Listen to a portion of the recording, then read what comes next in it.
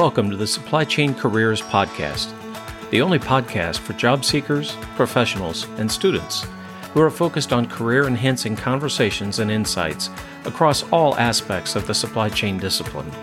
This podcast is made possible by SCM Talent Group, the industry-leading supply chain executive search firm. Visit SCM Talent Group at scmtalent.com.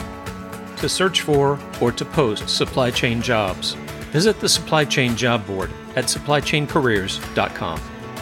I'm your podcast co-host, Mike Ogle. And I'm your podcast co-host, Rodney Apple.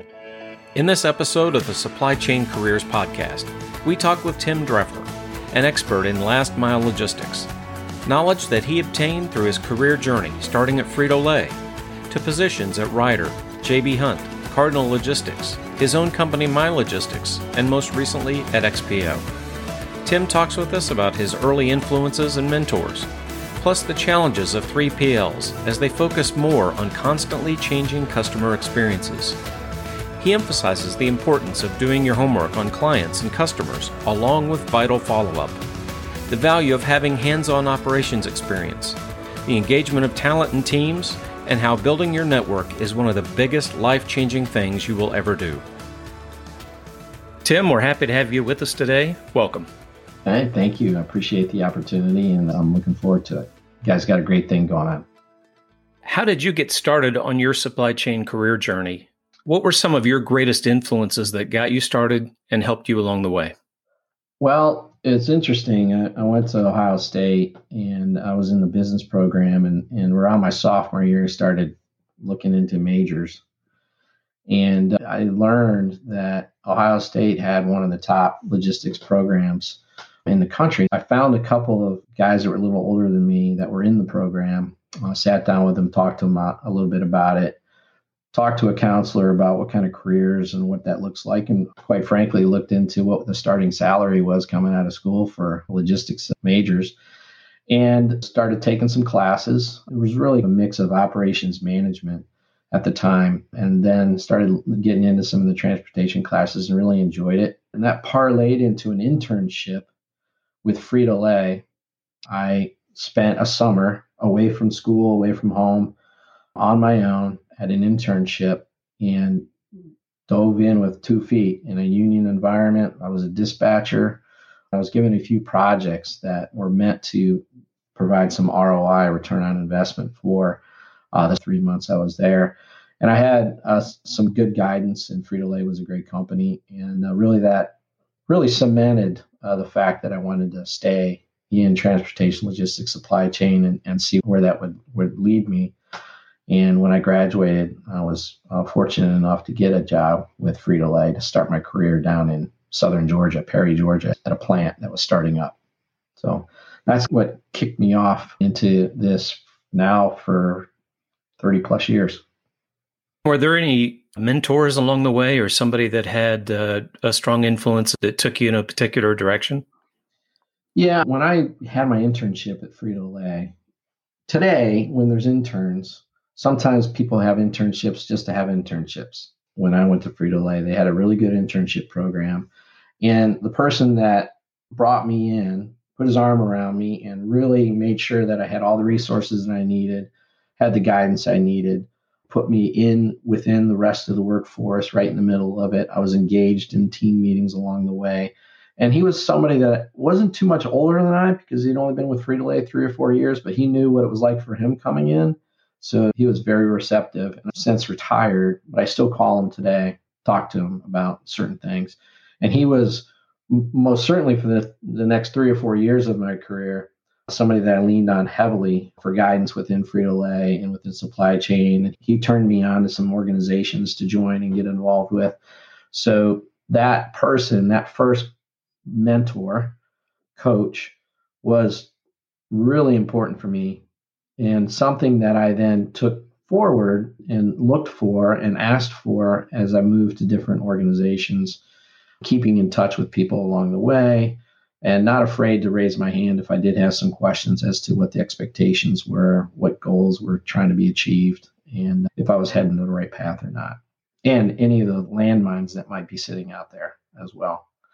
So that was the start for me. Today, when we have interns or somebody or colleagues that come on board that are new to the organization or new to the division, I make it a point to reach out to them and grab them, knowing that they are kind of lost in what they're doing, need some direction, need some introduction to other colleagues in the organization and where to go, what to do, what to say, kind of the language and the nomenclature and the acronyms that go along with it. Not to mention the fact that they're new and they need some guidance as to what their job expectations are, especially the interns.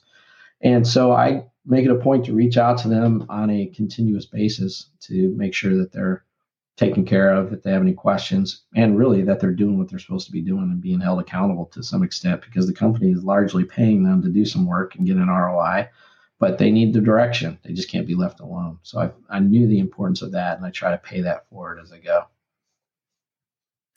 Tell us about some of the other industry positions that you've held, how different their supply chains were, and some of the supply chain career lessons that you learned during the transitions between those positions. I started off as a dispatcher in a private fleet for a company where my customer was the company. It was sales and commercial people in the company. We were delivering potato chips across the country for salespeople that were selling to stores. We were held accountable by internal folks.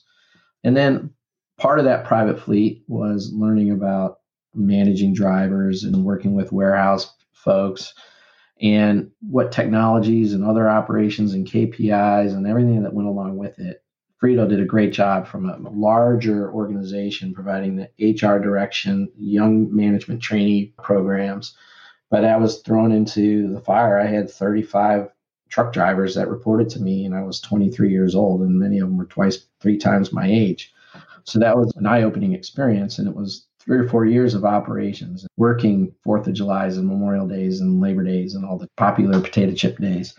From there, I went to a 3PL, so kind of the other side of the fence. I was working as a contractor for Toyota. I was with Ryder, and my only client was Toyota. So I was mainly focused on engineering side of things and bringing in raw materials to the automotive industry. I'm on a plant, scheduling them inbound and then scheduling them within the plant to the line side. And that was an awesome experience. I was able to use some of my operational experience prior to put a solution together on the engineering side.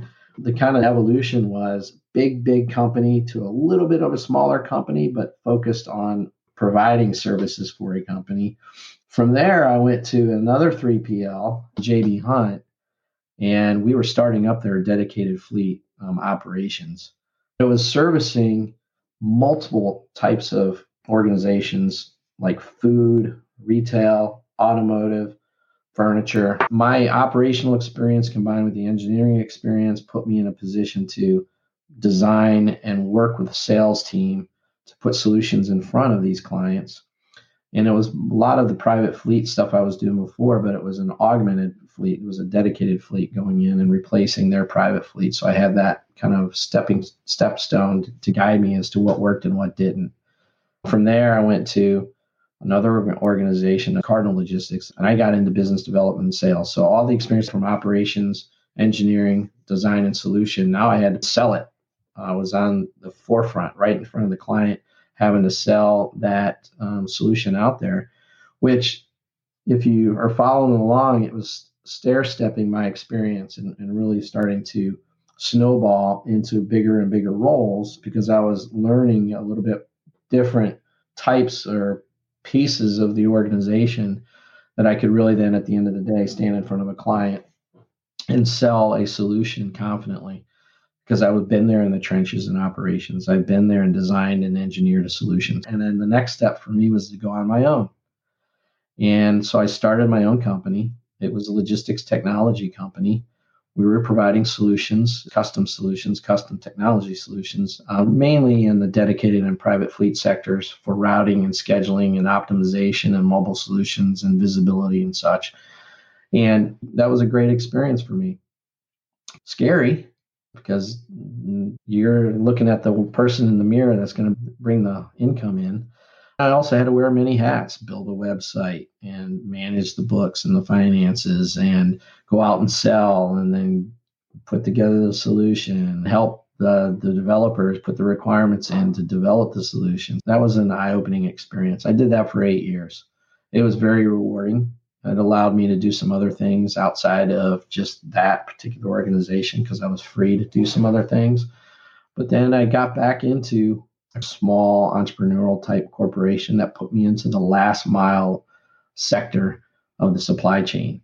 That was forefront with not only are you dealing with our clients that were furniture manufacturers or retailers or online e-commerce suppliers, but now we're dealing with the actual consumer themselves, taking it across their threshold and into their home. And you're dealing with folks that are getting big and bulky items that cost them thousands of dollars, and you're trying to schedule that into the home. That taught me a ton about consumer experience, customer experience, and how important it is to protect the brand that we were working on behalf of. So the retailer that we were delivering that ping pong table for, protecting their brand. The manufacturer that we're delivering a couch for, or the designer we're delivering a couch for, protecting their brand. And it was different. Expectations of the client and the consumer at the end was a little bit different. Going into that role, my former experience in operations, engineering, sales did prepare me for dealing with consumers and customers in their home. That was another thing you had to learn from. And what you had to do is imagine what it felt like for you as you're receiving in something that you spent thousands of dollars on, that you're waiting for, that you're excited about. It's a new treadmill or a new, some patio furniture, and you got a company coming over or a family reunion you got to get ready for, or a new refrigerator because yours is busted and you got food sitting out in a cooler. Having that empathy for those consumers, learning what it would feel like on your side, really put things in perspective. Then as XPO purchased 3PD, I started climbing that big corporate ladder again, and then it became one of the larger supply chain companies in North America. That was all built through acquisitions. And in that sense, learned a lot about bringing a lot of different companies and cultures together into what we refer to as one XPO, and understanding you're a public entity. And because I had 20 plus years of experience going into a position at an executive team level to understand the importance of a public company and what it means to Wall Street and the decisions you make on cost and service and how that impacts EBITDA and the return to the shareholders. And so sometimes you get a little too close to the sun and you're like, wow, this is a big organization. We're not delivering potato chips anymore. You're delivering value back to shareholders. And that's a different experience, a different world. So that's been my evolution from delivering potato chips to delivering shareholder value. I just didn't know it at the time when I was delivering potato chips. I was just thinking that it's just potato chips. Why are you getting so mad? Well, the person I was delivering it for were counting on that to deliver it to a client who was a bigger role, who was paying back revenue, that was delivering shareholder value at the end of the day. And it was an aha moment for me. This is a career. During this short break, we recognize that this podcast is made possible by SCM Talent Group, the industry-leading supply chain executive search firm. Visit SCM Talent Group at scmtalent.com. To search for or to post supply chain jobs, visit the Supply Chain Job Board at supplychaincareers.com. Tim, you touched on this earlier, especially in the last mile. We know that's a very hot area, growing like crazy, especially with online retail. And when you're dealing with going into people's homes, a lot of things can happen. But when you're seeking out suppliers, clients, partners, what characteristics do you try to identify in terms of preparing you to have a good relationship with that client and to generate success? Number one is you have to believe in yourself, and you have to believe in your product or your service, the company that you work for. And you have to be prepared. The clients and consumers or customers, suppliers, vendors, partners, they can see through it. If you're not in it, if you don't believe in what you're selling, if you don't believe in yourself, then it's really just starts off in a weak relationship, and they'll either chew you up and spit you out or not really have that confidence in what you're trying to do and partner with them. You have to do your research with that person, that organization. Is there a compelling event, that reason why you're engaged with this client? Let's say you're going in for a sale or it's an RFP response or whatever. if you do your research ahead of time and you're willing to do a little extra work on providing them with free consulting or good advice or talking about your competition in a fair way, giving honest opinions, but it goes back to the confidence in yourself, how compelling you are to them to want to bring you into their tent.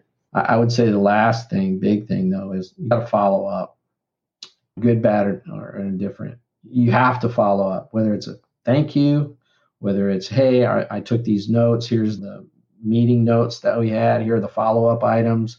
I've got 1, 2, and 3. I'll get back to you at this time with 4, 5, and 6. And really providing that link back to the original discussion, because if you have follow-up notes, that means you have follow-up opportunities to meet with that person and keep that relationship going.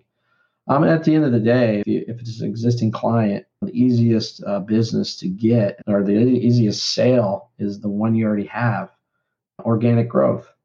You got to keep selling. You got to keep working with that client. And because that's where the additional revenue is going to come, and it's going to be good for you and it's going to be good for them. And that growth means they have confidence, which means leads to other opportunity. So you've got to really believe in yourself and what you're selling and do your research again on who you're talking to. And it's easy now with LinkedIn and all the electronic avenues we have for data and information. It's easy to do some of that research and understand what's going on. When building teams, what kind of skills do you look for? I would say both hard and soft skills when recruiting talent into that space. Specifically in the last mile space, when you're dealing with a consumer, you have to deal with passion, compassion, and really some level of empathy. When Mrs. Jones calls you up and she's really mad because there's a dent on the side of her refrigerator, you just can't say it goes up against the cabinet. Nobody's going to see it anyway. The answer is you take care of the client, you take care of the consumer, you go through the protocols, and you make it your best effort to turn that bad experience into a good experience. And that requires compassion and empathy. Probably the number one thing, though, I look into, is this a career or is this a job for that person? I don't want somebody that's just looking for a job. I want somebody that's on my team that is there because it's either part of their career or it's in advancing their career. They want to move up and they want to move on. I want somebody that wants to take my job because I don't want any complacency and I don't want to be punching clocks. And I want people that are going to roll up their sleeves and have that energy to know that there's something bigger and better out there. So thirdly, probably operations. Do they have operation experience? Have they been in the trenches? If they rolled up their sleeves, do they know what it's like to get a phone call at 2:00 in the morning or having to work a little extra, maybe even on the weekend to push product through so that the consumer can get their delivery on Monday morning? Or going the extra mile. You've been there, you've been on the ground level, you know what it is like to have to do that. Having that operational experience certainly helps provide some background to learn and grow your career.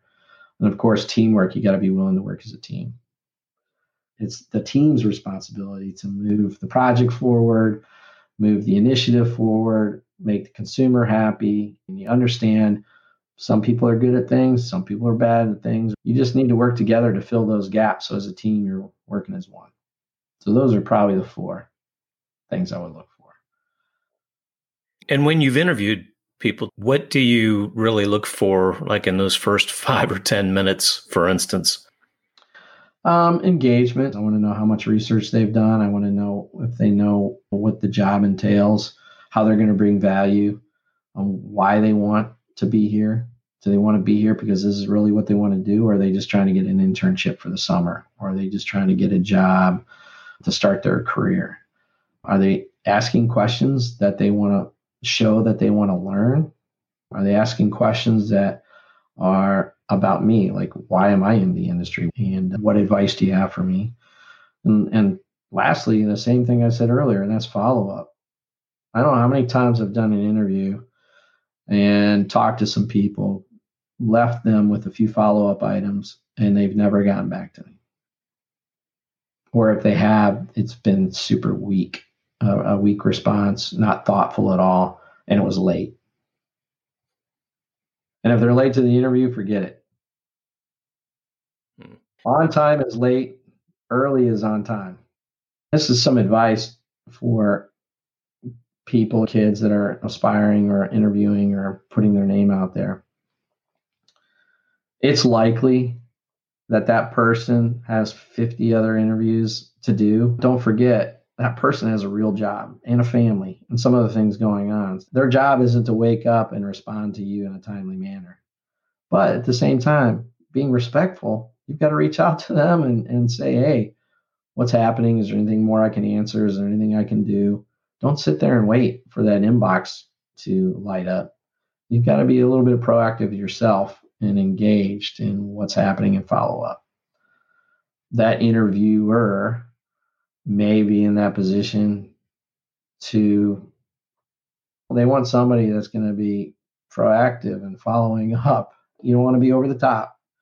It may be 3 days and they had forgotten about you already. But if 3 days later they get a message from you and saying, hey, there are a couple questions you had about me in an interview. Here's some more follow-up information I forgot to add.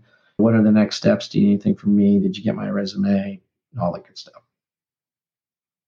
Good. That is actually going to be helpful. And I think the other thing is for the kids, if you don't get a job, it's not the end of the world. You may not be qualified. Maybe you're plenty qualified, but there was just something that wasn't a fit, or they didn't hire anybody. And you may never find that out. But it's time to move on. And don't be afraid to reach out, ask why you didn't make the cut, or if there's anything you could have done to improve on, and ask if it's all right if I interview again in the future. Maybe go through next year's interview process, and if there's anything I can work on over the next year to improve. Is there anything on my resume that you didn't like or wasn't clear? And then you take that information, digest it, update your resume, do some more research, polish some of the skills that you need that you got feedback on, and be ready for the next interview. Don't just throw it in the trash can and be done with it. You've got to learn from every experience. Every encounter you have to learn from and improve on either your skills or the way you approach or your communication or whatever that may be. If a college student were to ask me, what would be one thing that you wish you knew coming into your career or after 30 years of your career? It would be networking. It'd be connecting with people. It would be not only connecting with people, but finding little tidbits out about that person, whether it's their job, where they're from, where they've worked, what do they like about their job, how they interact, and putting all those mental notes away, or at least more real notes, and having a network that you can then count on. Because in this industry and supply chain, especially in North America, you're going to run into these people again, I promise you.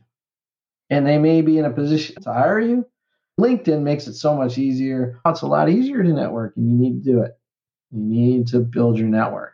You need to rely on people. You never know when you're going to need to call on somebody in a different industry, a different area of the supply chain for some help or questions or what have you. That's probably one of the top pieces of advice. That kind of leads in mentorship. It's so important, I think, especially in supply chain where the career paths are far and wide and diverse.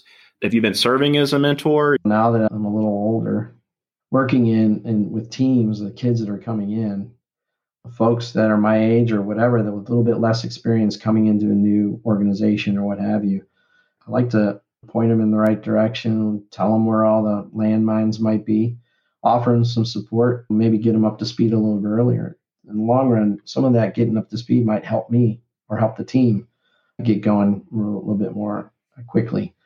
From a mentor standpoint, I have probably a dozen that I'll talk to on a regular basis. And it's not just business we're talking about. Being a father, having a family, what it's like to travel when you have to travel on the clock for a company, and how do you manage a family life when you're traveling, to how do I ask for a raise, or am I making enough what I'm doing right now, or what's it like to work for a retailer? All the questions that I've asked in the past, I've asked to somebody or I've done my own research. I want to make sure that I'm being that dusty old book on a shelf, and when you need something, you can pull me down and look me up. I'll certainly help where I can. I want to share. I want to help. I want to pay it forward. What do you feel? We're seeing this final mile space, even reverse logistics. Where do you see things shaking out here in the coming years? Well, technology, of course, going to play a big role. And that's BI and data is huge. The old saying, data becomes information, and information becomes knowledge, and then that knowledge becomes wisdom. If you don't have the data, you never get wise. And that's kind of the pattern of where you're going. You have to have clean data. You got to understand what that data can do for you, and you got to act on it. Then that's where artificial intelligence comes in, AI. You're going to have AI play a huge role in consumer behavior and routing and scheduling and setting up capacity and dynamic appointment scheduling and last mile, knowing where purchases are going to happen, all that good stuff. Of course, robotics is a big piece of everything that's going on, especially in the warehouse and repetitive tasks.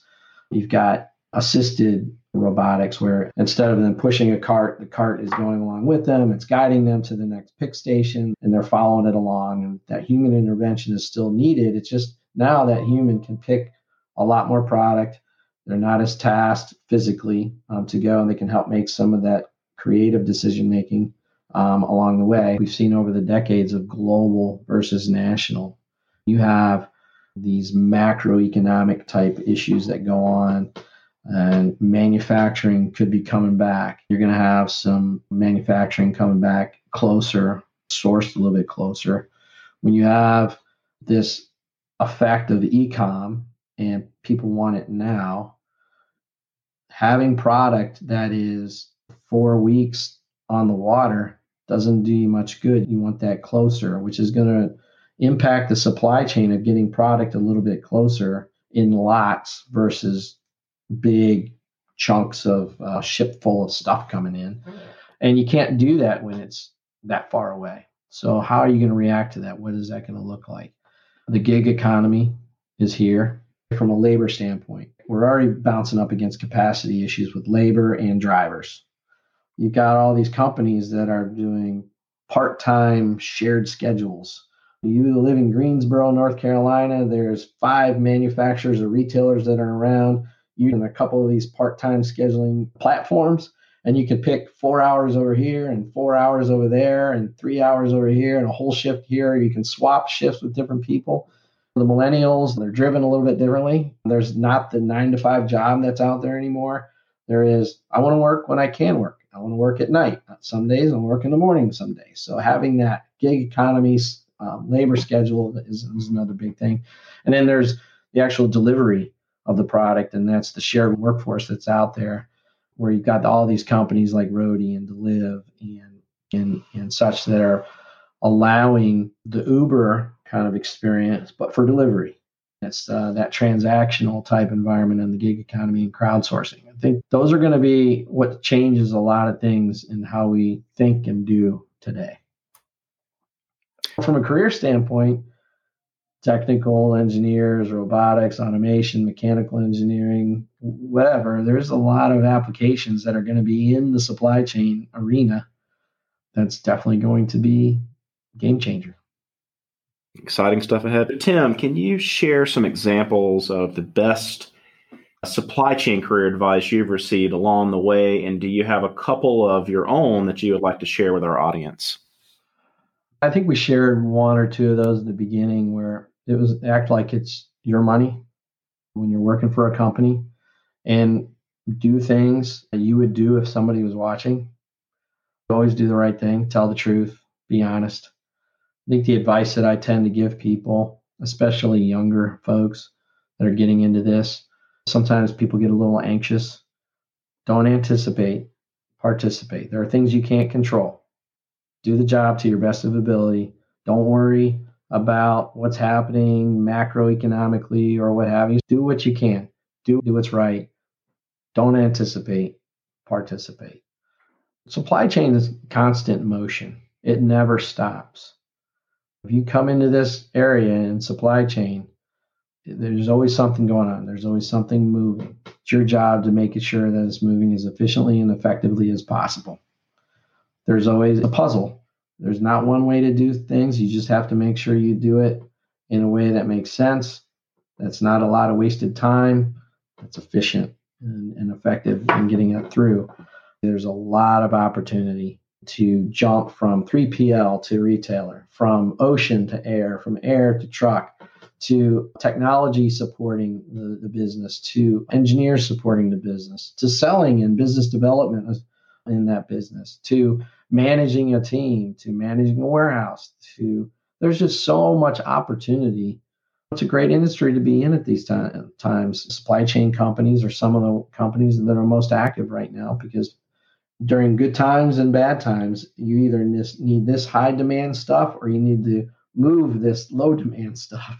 There's always a need for supply chain experts behind the scenes. When I first started, supply chain was an afterthought. It was a cost of doing business. And largely it just rolled all the way up into the warehouse or the plant expenses. Now you have chief supply chain officers. And there's a reason for that because there's tremendous ROI. And it's not just cost. That's the one thing that when you're in supply chain, people ask, well, how much does it cost to move from here to there? And if you tell them and they react, that's a lot of money, then you start getting into, well, I just moved all this inventory from here to there and improved my cycle time by 2x, which in the end equates to this amount of inventory carrying costs, which in the end then drives this revenue. And it all plays together. And if I would have just paid that extra $500 on that one truckload move to get this product from A to B, I would have made the company $1 million. And sometimes that happens. But if you focus only on that one little piece, that's how integrated supply chain is to the industry and the impact that you can have on cost savings and innovation and driving sales and revenue. Tim, thank you for a great conversation and your insights about supply chain careers. Well, thank you for the invite and the opportunity to discuss and talk about my career and other careers and how much I love supply chain. Thanks for listening to this episode of the Supply Chain Careers Podcast. Be sure to listen to other episodes and sign up to be notified when future episodes are released as we continue to interview industry-leading supply chain experts. This podcast is made possible by SCM Talent Group, the industry-leading supply chain executive search firm. Visit SCM Talent Group at scmtalent.com. To search for or to post supply chain jobs, visit the Supply Chain Job